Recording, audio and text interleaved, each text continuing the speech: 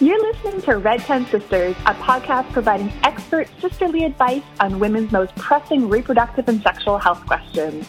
This week on the podcast, we're talking to Rojske Hasseldine of motherdaughtercoach.com about how we can work to reconcile some of the challenges that exist in mother-daughter relationships. We'll discuss the root causes of mother-daughter conflict, how to ensure the intergenerational energy is flowing forward, not backward, and how to heal your mother-daughter legacy.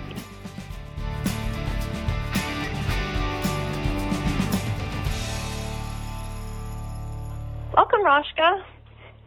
Hi, Amy. Thanks for inviting me. This is exciting. Oh, I'm so thrilled to have you on. Yes, thank you. All right, so let's just dive in here right now. I wanted to ask you, your work is focused on coaching mothers and daughters, which is a really unique coaching niche. I don't think I've seen anyone else who's doing that.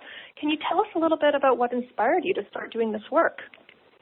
Well, actually, it was many years ago. It was well over 20 years ago.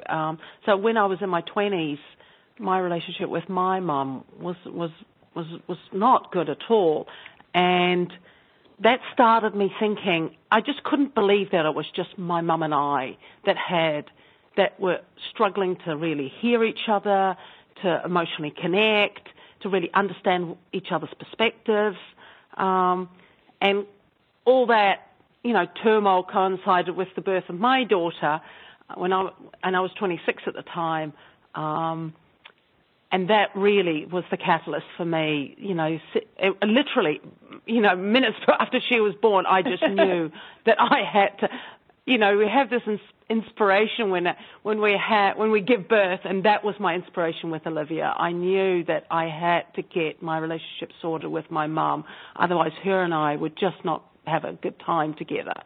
And so with that, I started reading, but there wasn't really a tremendous amount out there at the time, and I started talking to other people, and I realized that I wasn't alone, and that my mum and I weren't alone, and that it was really very common that mothers and daughters really didn't get on very well and were struggling to find that, the deep emotional connection that they can have and really should have. Mm-hmm.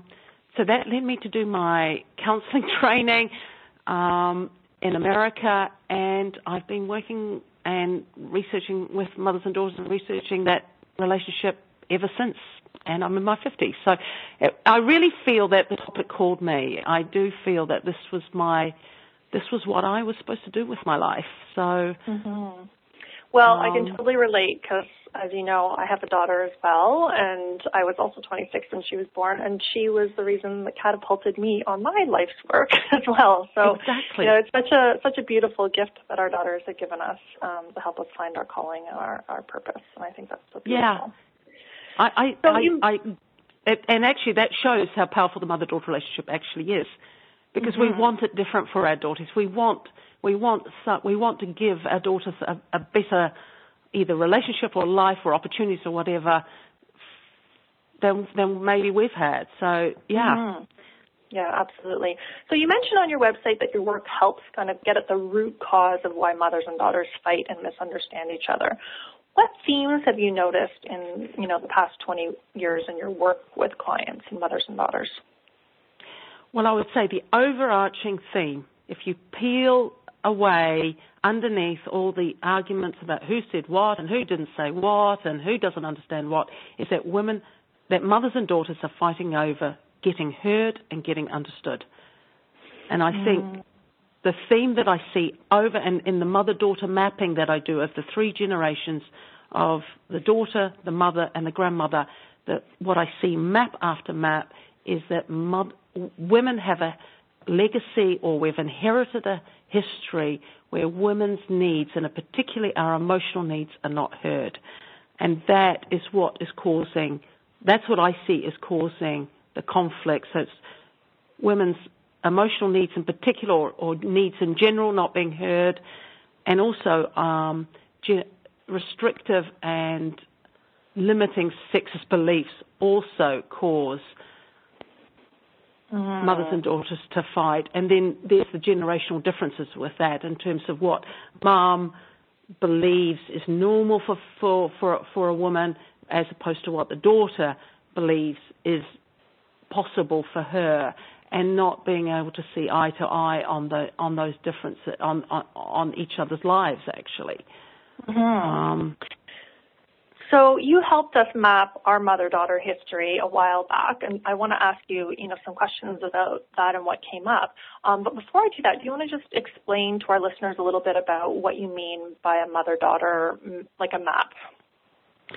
This is something that it's a tool or an exercise that I've developed over the years. It's based on the basic sort of genogram that family therapists do, where you look at the multi-generational impact in a family.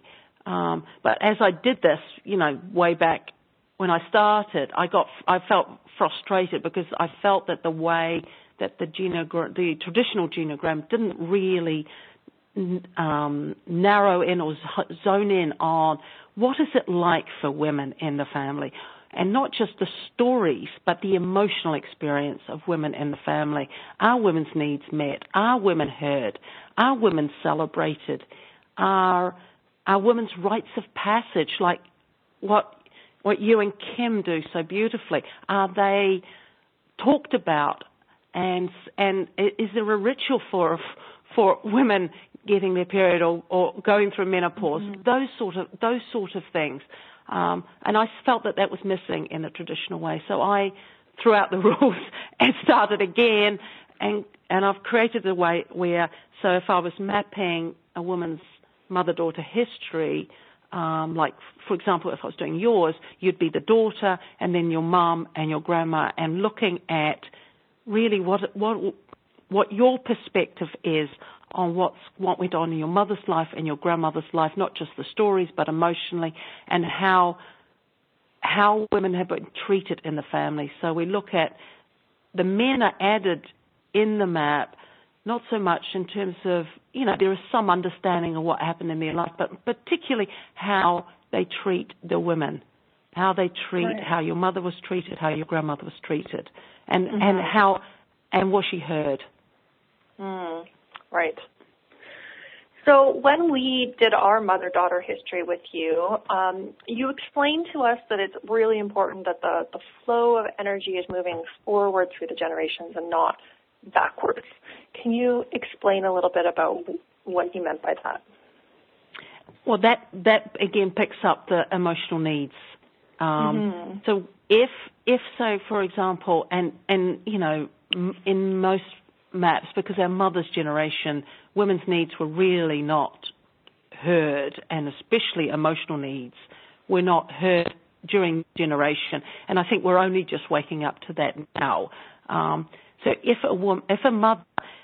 what she needs isn't heard within the family, and her role is to take care of everybody else, but there is nobody's really there to take care of her, and she isn't entitled to take care of herself either, emotionally I'm talking about. Mm-hmm. Then what happens then is that her needs just don't dissipate. They don't go away. Right. They are there. So they go underground, and what happens is the daughter, and often it's the eldest daughter that, not always, but most commonly, it's the eldest daughter then is given the role of taking care of mum's needs. So she learns then to listen for what does mum need, how does mum feel, how can I make mum feel better, how can I ease mum's life. And while she's listening for that, and that starts from very young onwards, she's not really listening for her own. She becomes an expert on what her mum needs and not an expert on her own needs, coupled with the fact that if a mother doesn't know how to voice her own needs, there's a language missing there, that she doesn't know how to teach her own daughter. So there's those two dynamics fit together, which means that the focus of care, emotional caring, goes back up to mum rather than forward to the daughter. And I think that really causes a lot of problems when the daughter's 13 or 14, because I think that's part of one of the reasons why there can be a lot of, an increased amount of conflict between mothers and daughters at that age when the daughter becomes a teenager. so that, the focus goes backwards rather than forwards. And I think that is an inherited pattern, because if the daughter grows up not knowing her own needs and she has a daughter, the dynamics will continue. And related to what I said before, then, if the daughter tries and changes that and the mother doesn't understand what's going on and she needs her daughter to keep focusing on her, then conflict can happen, because they then start fighting over who gets heard or whose needs get met. Is it the mothers or the daughters? They don't know how to meet both their needs together openly and, with full awareness of what they may be. Right. So how do you work with, mother-daughter couples to change that, especially given what you said about sometimes, the previous generation they're raised with certain expectations. Maybe, they spent, 50 or 60 years, sublimating their own needs. That's a tough habit to break. So it's a very tough habit to break. Them? Yes. Mm-hmm. Yes. And again, it depends on the individual couple, because sadly, I see the full range. I see the couples where the mother is so emotionally disconnected from herself, and I call it emotionally starved. She is so starved. She's emotionally unable to process that, and that makes it very difficult. There's a limit to the connection that's possible in that relationship. So my role is then to somehow find a way for the daughter to not lose herself in her mother's needs, and so that the pattern changes, but to somehow find a way to build some sort of relationship, because in that relationship the daughter's needs, regardless of age, and often those daughters will be in her 20s or 30s or maybe 40s, her needs are not going to be voiced in that mother-daughter relationship, because the mother, for whatever reason, and this is and I think the focus of this is not about blame at all, because if a mother is so emotionally disconnected, something's happened to her that's made her that way. She has been incredibly starved in her relationships through life events that has made her that way. So it's about understanding, yet that pattern isn't okay and it needs to change. So finding a balance between understanding and changing that pattern. And in other relationships, when we work on both mothers and daughters learning how to speak that language and incorporating that language into their relationship and actually into the family. Right. Which in some families it's embraced wholeheartedly, and in others, they need that. They need to do some work to change the thinking about that. Women's needs are vitally important. It's a human right to have our needs met. Yeah, as you're talking, it's also occurring to me, that guilt must play a big role in this dynamic, that mothers give so much to their daughters, and so it must be so hard for daughters to say, no, I can't do what you're asking, because we feel that we somehow owe it. Yes, and guilt tripping, that women are drowning in guilt, and I call it, often it's I call this guilt by proxy, because it's not real guilt. It's not guilt you have done something wrong. It's not that healthy, guilt that stops us becoming sociopaths. This is guilt. Right. This is sexism making women. This is a form of silencing women, actually.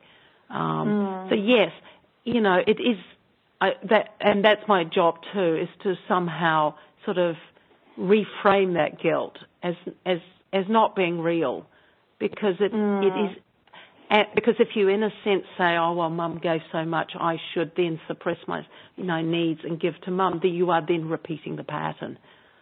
Right. Your needs are just as matters. The daughter's needs matter just as much as the mum's needs did, right. And it is very tragic that they weren't met.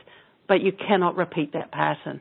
because you cannot for your daughter or your sons as well, so that your sons grow up knowing that women's needs are a normal part of everyday conversation. Right. Yeah. And then I imagine that it also becomes, well, actually there's a couple things I was going to say. So one is, I jokingly said after I became a mother that to be a mother was to become, the lady of perpetual guilt. Because, there's such high expectations that we put on ourselves about, how to mother perfectly. And so I think we also end up with this challenge of, the energy is going backwards to our mother, the energy is going forwards to our child. We're maybe trying to make up for things that we didn't have as a child, so we're giving of ourselves even more to our child, and then the energy is going, every direction except to oneself. Exactly, and that's what I see in these maps, because I draw arrows and who takes care of who, particularly emotionally, because you can often say, oh, well, I took care of Mom, when she was ill or when she gets elderly. That's not what I'm talking about. I'm talking about the emotional care. And often you can see it. Arrows are flying in every direction away from the mother, but very few are flowing to them, or maybe it's the daughter that's flowing to her. And that's a recipe for emotional starvation and for guilt, absolutely, for overgiving. And I know that. I mean, I've fallen into that trap too, and I'm still, having to focus on what do I need, even though my kids are adults now. Focus on my life being as important as theirs. Yeah. So for women listening who would like to improve a relationship with their mother, or grandmother or stepmother, what are some of the things that you would recommend? Well, the first thing I would really suggest is that they do map their mother-daughter history and start learning and start really looking at understanding what the emotional legacy is in their family and what they have inherited. Because understanding that will help them understand their mum and their grandma, and it will help them understand them, because what was emotionally missing for their mum is likely to be missing for them as well, because that conversation isn't in the family. So the types, and you can see that too in terms of legacies of violence, that what's the emotional legacy that enables women in the family to, be with men that are emotionally violent or physically violent. And that's an inherited pattern as well. Finding out what's been passed on emotionally in your family, I think would be really important. And then to recognize what needs do you not meet for yourself that you really need to look at. Do you even know what you need? So waking up that voice for yourself would be really important, and would do a lot to change your relationship with your mum, and if you have a daughter, with your daughter. So taking responsibility for your own, emotional well-being. Absolutely. And you do work with a variety of mothers, including step-parents. So what differences, if any, have you noticed between, biological mothers and other mother figures, whether it's adoptive, grandmothers, step-parents? I think, the father always has quite a role to play in terms of mother-daughter relationship. As we've been talking, it's, how Dad treats the women in the family, and especially his wife. If he listens to her, then that will be emotionally feeding to her. And I think that's particularly important with stepmothers and stepdaughters. So I think in that relationship, how the father navigates, and how the step-parents, how they navigate that blended family, or will have a direct impact on the mother-daughter relationship, or the stepmother and stepdaughter relationship. But again, peeling away the layers, again, it's all women really want is to be heard and understood. Because for mothers and daughters, or even stepmothers and daughters, being heard and understood feels like being loved. I think women really feel more loved, if they feel that they're known, i.e. really known. And so underneath the layers, I think the same applies, helping mothers, stepmothers and daughters to really know what it's like to be in their shoes, and be able to communicate that they know what it's like to be in each other's shoes. I think is really would go a long way in easing that relationship and actually bonding that relationship better. Right. So our business, as you know, is based around the concept of the red tent, where women would gather and offer wisdom to one another. And unfortunately, rituals that facilitate sharing between generations of women are quite rare now, especially in Western society. What impact do you think that that's had on mother-daughter relationships? I think it has a huge impact, actually, because I think, and that's why I applaud your work, really, because we really need to reinvent the notion of women gathering. I think the impact is it leaves women not knowing their female history. We don't have a designated time or a space or a legitimacy around. We need to know what happened to Mum. We need to know what happened to Grandma. We need to know what happened to our aunts and our great aunts. And I think, to me, with the lack of that, I see map after map how our mothers and our grandmothers have died unknown and uncelebrated as well. I see that in my family, and particularly the strength and the wisdom that my grandmother had has never been acknowledged and has died with her. And I think, to me, that is an enormous tragedy and an enormous loss and a crime to a great extent, that women are allowed to die so unknown and so uncelebrated. And I think the other reasons, I think there are 4 reasons. So it's the not knowing your history. The second is we can forget if we don't gather and hear what life was like for Mum and Grandma. We can forget that we can think that life has been like this for women all the time, forever, and we forget how recent the rights that we now enjoy are, because they really are. I mean, my mother, when I was born, I mean, working as a mother in New Zealand was really taboo, and we're talking 1960. So not knowing our what was life like for our female ancestors, we can forget the strength and the wisdom that these women had to fight for what we now enjoy. The third thing, which is related to that, we can forget then how our mothers and our grandmas were affected by the sexism of their day.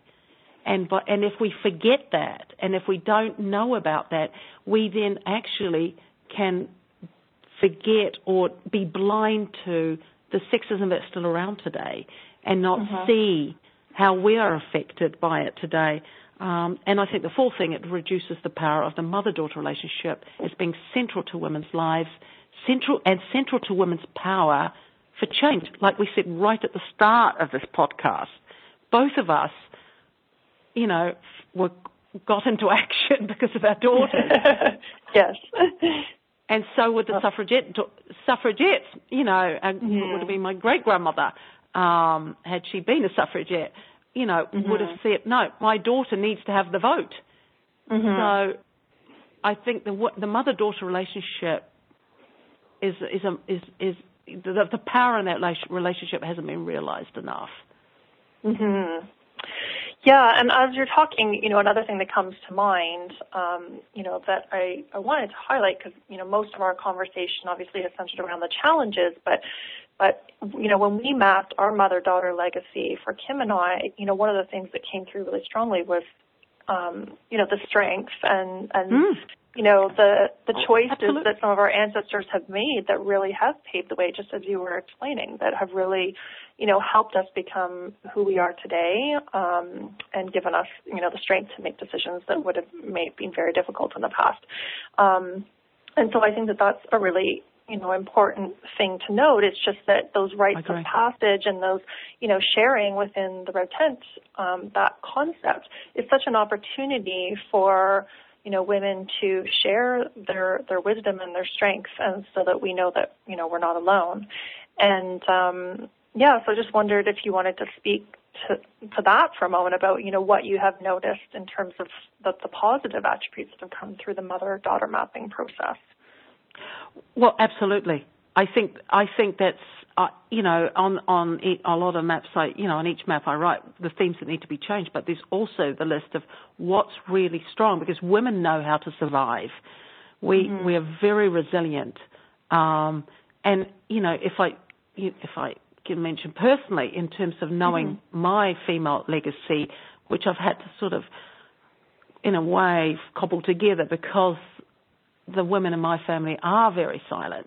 But, my grandmother during the Second World War was incredibly courageous. She hid medicines in her laundry basket. My grandmother was in Indonesia during the Second World War, and she hid medicines because she didn't want them just to be used for the Japanese soldiers. She wanted everybody to have them. And so she hid them just as, as before the soldiers came marching into her house to look for them. And if I can, that story was told in my family very rarely, but, what I really would have liked it to be told is how amazing. I don't know if I could have done that. Yet, knowing that my grandmother had the foresight and the courage and the selflessness to do that, in a sense, makes me feel stronger in some way. It makes me think, her blood flows through my veins. So if she can do that, then when I get challenges that are nothing like that, I can draw on the strength that she had to survive or to fight for what she needed and what her community needed, that I can do the same. So, finding those stories, I think, are really important, because they make us, they make women known, they celebrate our wisdom and our courage, and they make us feel stronger individually and collectively. Yes, absolutely. And I think that was one of the greatest gifts, that I received from doing the mapping with you, was just to really, have a sense of, both the challenges, and the patterns that have existed, and also, where we were able to note that those had gotten broken. That was really exciting too, to see certain patterns and where, myself or my mother or my grandmother has, worked to break those patterns. That was something really to celebrate. And then also to see, where those women have really, put themselves out on a limb or challenged societal norms or sexism, so that in the work that Kim and I do, we know that, there are so many women who paved the way before us, and there will likely be many women who will pave it after us, because there's so much more work to do. But it helps when you feel alone in the struggle to remember, that you have a whole sort of army of women behind you who have been fighting the good fight for a long time. And it does give you a real sense of power. I agree. Knowing the women that whose shoulders we stand on, and there will be women who will stand on our shoulders, I think is really important, because it shows the female power, the power we have to create a life that's good and nurturing for us and for our daughters. Yes, absolutely. Well, thank you so much for this, Rojske. It's been fabulous. Can you tell our listeners a little bit about where they can find you if they'd like to work with you or learn more about what you do? Well, my website is motherdaughtercoach.com. You have a look at that. You can sign up to I have a free newsletter that I send out, where I often blog about something mother-daughter or something that's enraged me about what's in the media. I also blog on the Huffington Post, so you can look up Rojske Hasseldine on Huffington Post and follow my blog posts. And in terms of working with me, I see most of my clients through Skype, so I have a very international practice. So I see clients. I'm in America, in New Hampshire, but I see clients throughout in different states in the US and in England and Europe, and even as far as New Zealand and Australia. So yeah. Well, Skype is a fantastic thing. I cannot imagine life without Skype, both working with clients and with talking with my daughter. That's great.